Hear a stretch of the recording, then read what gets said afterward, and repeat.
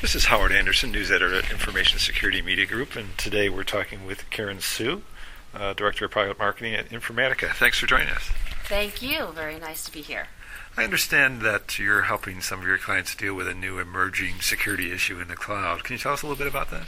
Yes. So there are a lot of customers who have SaaS applications, whether it's Salesforce or Workday or Exactly. And with these applications, they get a production environment and they get a sandbox environment for testing and development and sometimes training.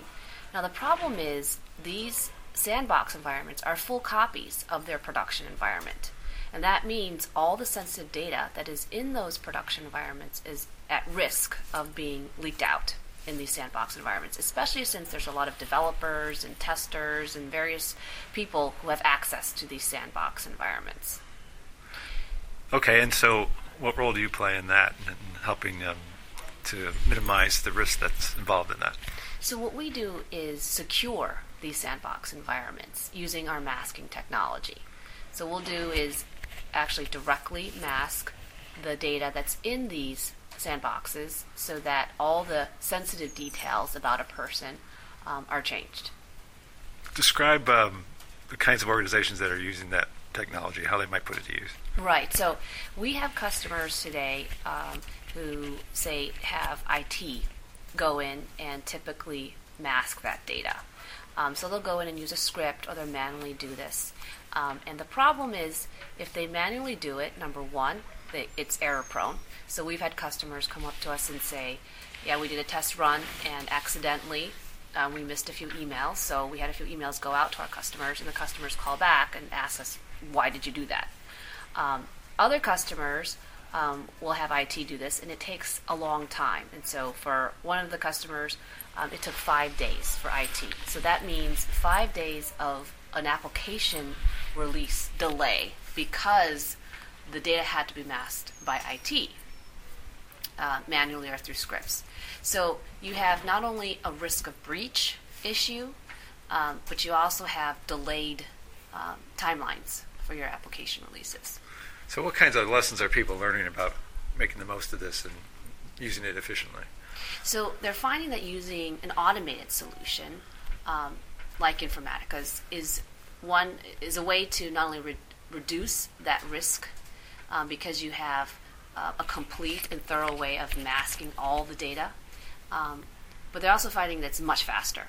Right? So you can cut down those 5 days, or over how many days, to an hour or less, because we programmatically go and mask all of the sensitive elements through all the different data, the different fields and the different records as necessary.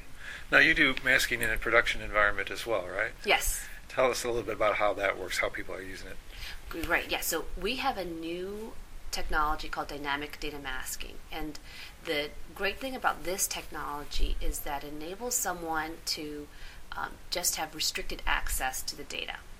And why is that important? Well, if you are someone traveling from the U.S. and going to Europe, Europe has completely different laws on how and what you should have access to.